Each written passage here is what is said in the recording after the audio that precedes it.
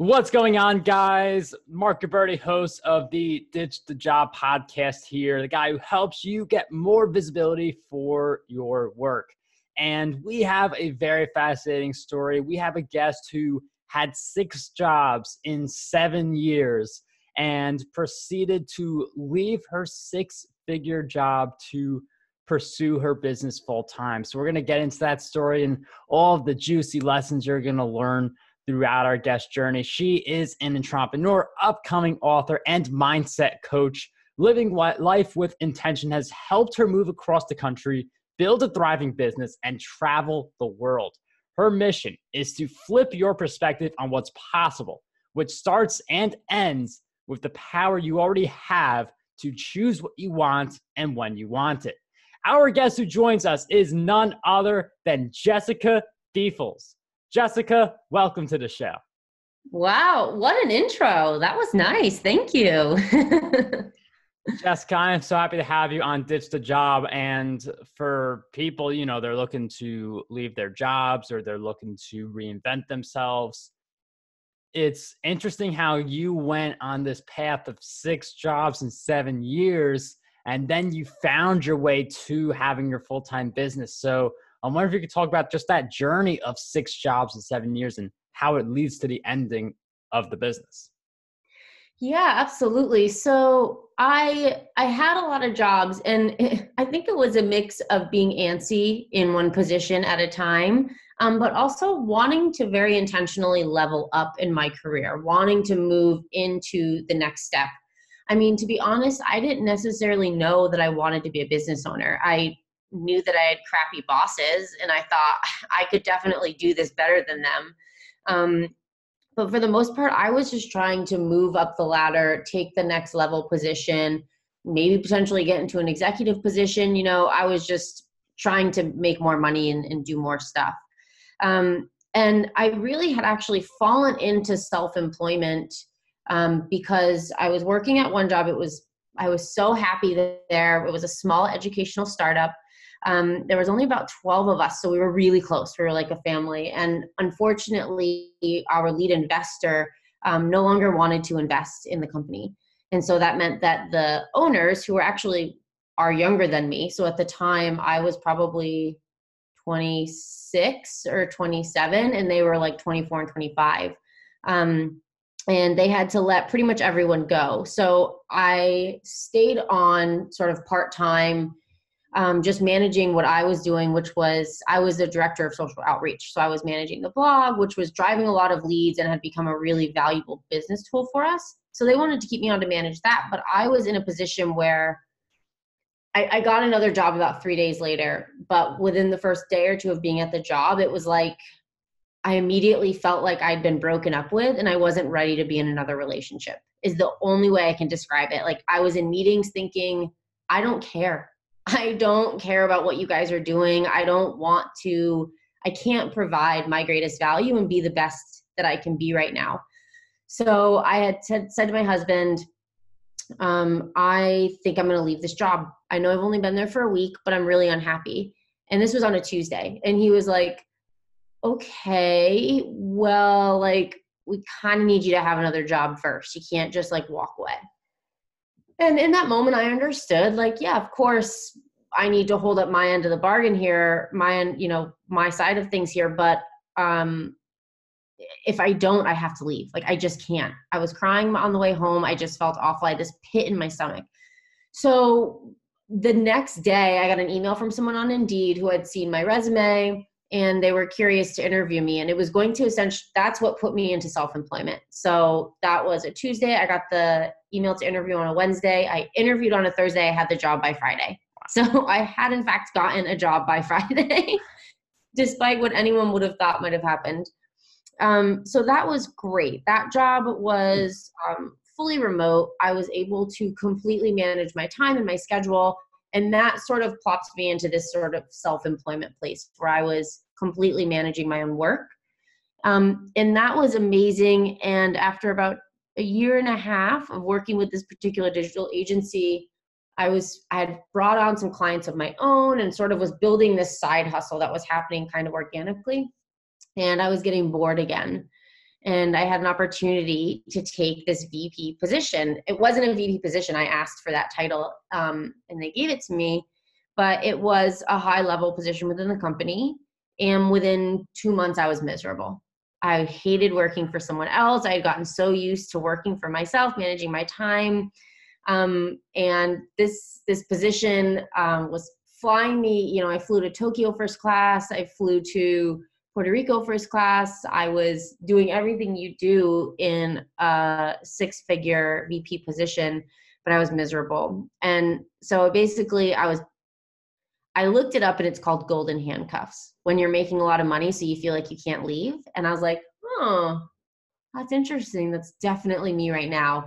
And so I was, again, agonizing. Do I leave? Do I not leave? Do I stay? Am I being a brat by wanting to leave? I'm making so much money. And finally, one day I asked myself, I said, if I died tomorrow, would I be happy with how I spent the last 6 months? And the answer was totally crystal clear. No. So that is how I basically started. I pulled back to part-time in that VP position, and they actually ended up letting me go 3 weeks later because I think they felt I wasn't fully committed, which to be fair to them, I wasn't. I didn't want to be a part of the company, but I didn't trust my business to go full-time yet. So they let me go. That was a Friday. And that next Monday I said, okay, taking this full-time, gonna have to make it work. This is what's going on. And the rest is history. And that was almost 2 years ago. And it's interesting how you if you ask yourself that question, like, if I died tomorrow, am I happy with how I carried myself, conducted myself for the past 6 months? That's where you get to the revealing stuff. That's where you really get to see what you truly want to do versus what you're doing right now. And you see some differences, and you just got to address that. For a lot of people, it's getting out of the job.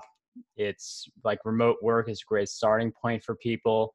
And then you just eventually want to embrace the business. So now that, let's take it back, like you get out of the job, you realize, oh, I have to work on my business full time. What are some of the things you're doing in those early stages to bring in the money that you need and do the business stuff that you have to do?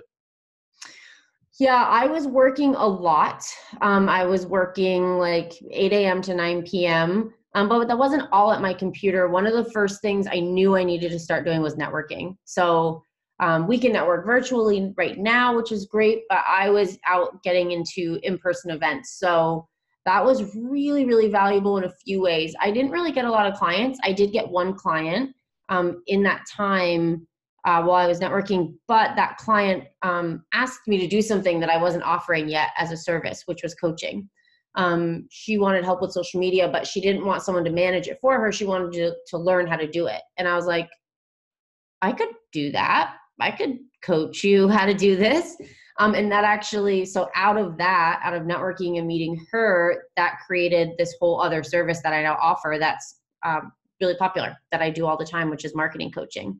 So there's a lot of networking and just really leaning on my current clients and asking for referrals where possible, reaching out to editors that I'd worked with in years past and seeing if there were any paid freelance opportunities. Like what I continually do from like when I first started and even now is just really leveraging my network, which I've been building over the 8 years I've been, in this business. I've been building relationships that I'm able to lean on now.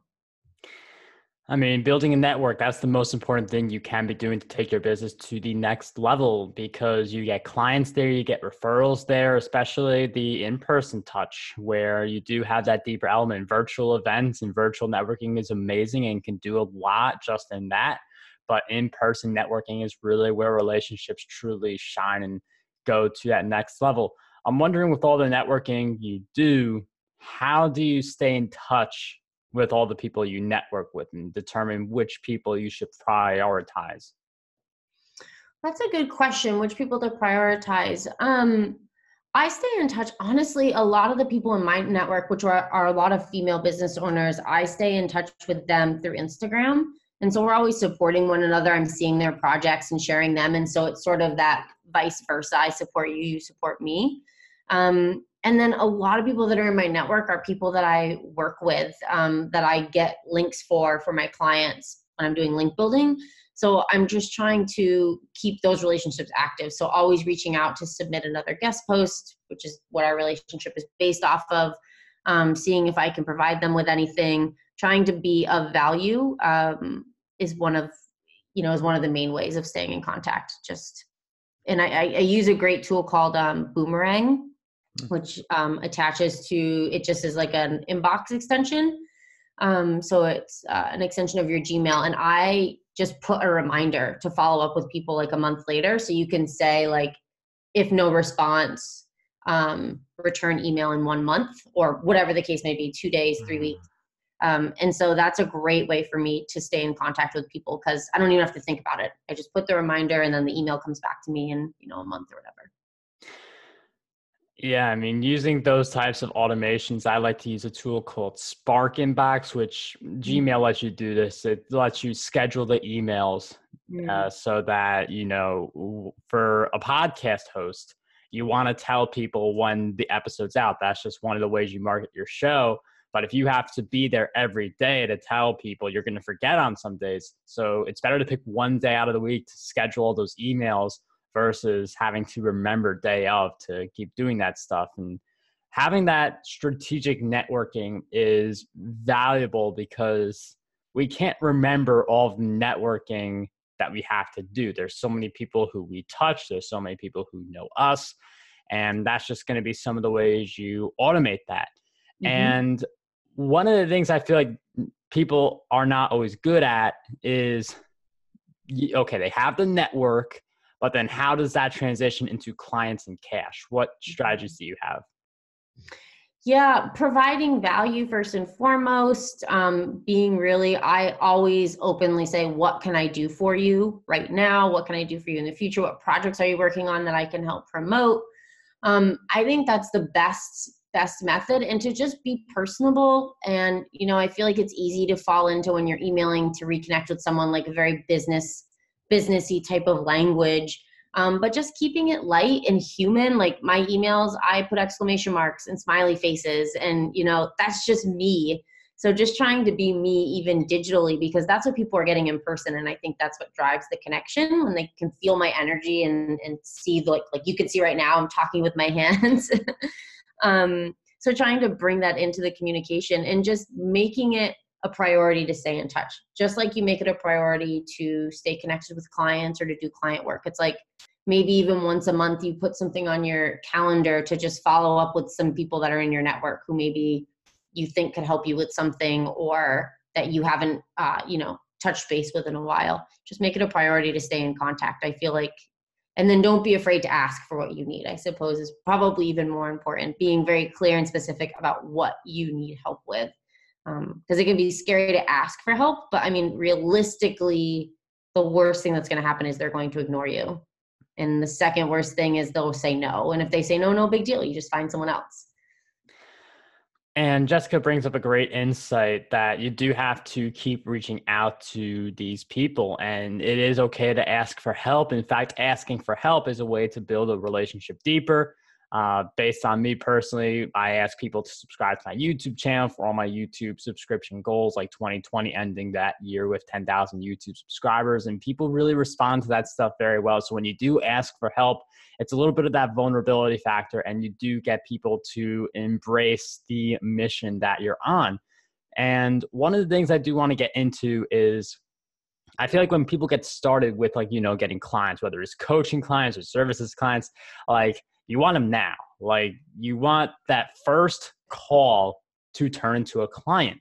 And for people who actually do get that scenario, like this is your first contact with them, they become a client, I feel like there's a expectation that kind of stuff happens again in the future. So can you give us an idea of how much of a follow-up it usually takes to get a client? Are we talking in your case, in 3 months or 6 months or shorter than that? What does that follow-up look like from learning about you from the first time to being a client? That's a really good question. And I don't know about for other people, but for me, it really varies. I think it just depends on what stage of the funnel they're in when they're reaching out to me. So whether they're in the phase where for example, I just brought on a new client 2 months ago, a retainer client. she called me and she signed a contract within 4 days because she had been doing research for months. She'd been looking for people that do what I do, but either the price was too low and it was like, there's no way this is actually a valuable service, or the price was way too high. And she was like, that's not worth the value. And she found me, and I was right where she was anticipating it should be in terms of price. And so she signed really fast. Versus I have one client that I wrote guest posts for them for 3 years before taking on a paying, which I was getting something out of that because I was getting client links and their clients were paying me. But before they became a paying client, it took 3 years. So I think it just depends. And that's why I think the most important part is the follow-up. And the follow-up is the same no matter what. For me, I usually follow up 2 to 4 days after the initial outreach because it's still fresh in their mind. And then again, I'll use Boomerang to send me back that email if they haven't responded. So I get the response, I email back, I set it to send back to me in 2 days if they haven't responded. In 2 days, I send a follow-up. I have the email come back to me in another week if they haven't responded. And then if after that, basically at that point, that's almost 10 to 15 days, I'll set a reminder to reach out in like 3 weeks or a month. Because obviously they're doing something and they're not interested in connecting with me, but I don't want to lose that connection. And then, a month later, I've gotten clients when I do that follow-up a month or 2 months later too. So yeah, it's just about staying top of mind, but respectfully and tactfully, like sending 7 emails over the course of 2 weeks. Like I wouldn't work with you. Like if you were trying to get me to work with you, I would not. After 7 emails, I would say, you obviously have an issue. You do not know how to do business. I'm not going to work with someone that does that. So being tactful about it, I think 2 follow-ups over the course of 10 days is reasonable. Without sort of badgering them, and then setting a reminder to follow up, maybe as soon as 2 weeks after that. But unless your email's falling in spam, they're seeing it, they're just choosing not to respond, and there's a reason. So the more you poke at them, I feel like the less likely they are to convert. Yeah, and it's really interesting. I like how Jessica mentions both of those examples. You can get someone to convert in a few days. In my experience, you get those types of clients when you meet them in person, then you have them on your podcast or you get to talk to them afterwards. Like the in-person really speeds things up. But then you have the other client. I mean, Jessica, 3 whole years of writing guest posts, and then the person becomes a client. So don't give up on a person who seems like they could be a good fit for your products and services, because you never know where the relationship can take you.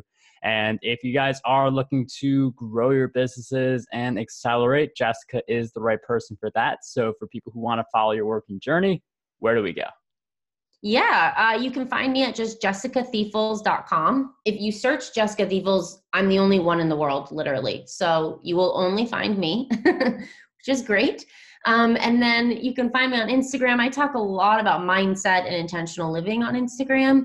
And that's the home for my podcast that is launching on April 15th called Mindset Reset Radio.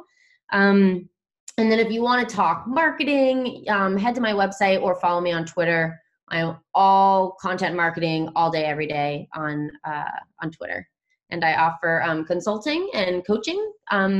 So if you're curious about getting some support with your organic content marketing efforts, definitely get in touch. We'll have those links down below in the show notes. Everyone who wants to follow Jessica and her work will also have a link to my strategy call link for anyone who wants to just chat with me about podcasting, YouTube, or self-publishing. But Jessica, thank you so much for joining us on Ditch the Job. It was a pleasure to have you here today. Thank you so much for having me. So happy to share.